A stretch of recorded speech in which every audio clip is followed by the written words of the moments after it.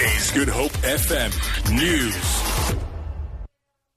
SABC board members Krish, Naidoo and Vusi Mavuso have tendered their resignations during a parliamentary committee hearing into the situation at the public broadcaster.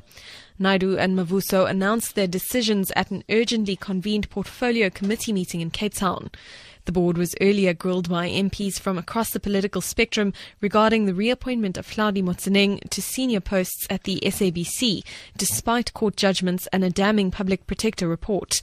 Naidoo says he can no longer serve on the board of the public broadcaster. Puts of some of the people that went before me, you are dealing with people that don't really understand what is corporate governance, in my view. And I'm speaking as a board member.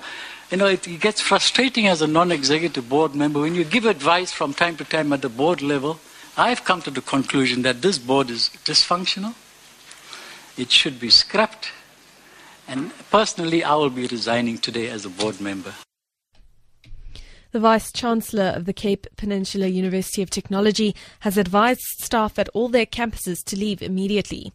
This is due to a concern that the unrest on the Bellville campus could spread to the others in the Cape.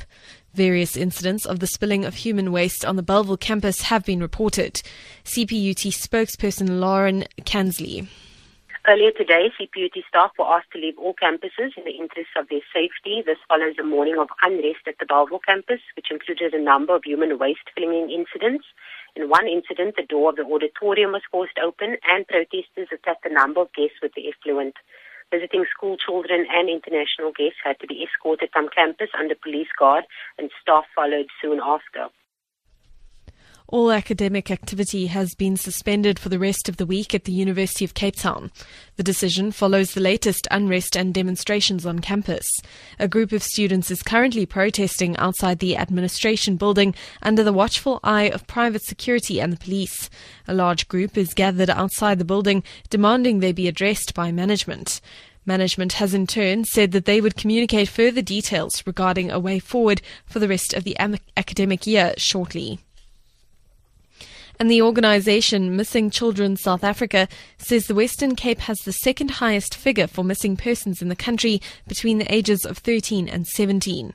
National Case Officer for the organisation, Bianca van Aswegen, says over 70% of this group are runaways.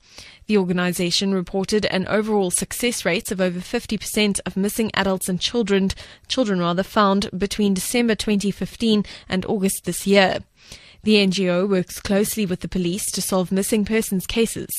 Van Aswegen has urged the public to report missing persons to the police immediately. For Good Hope FM News and Traffic, I'm Amy Bishop.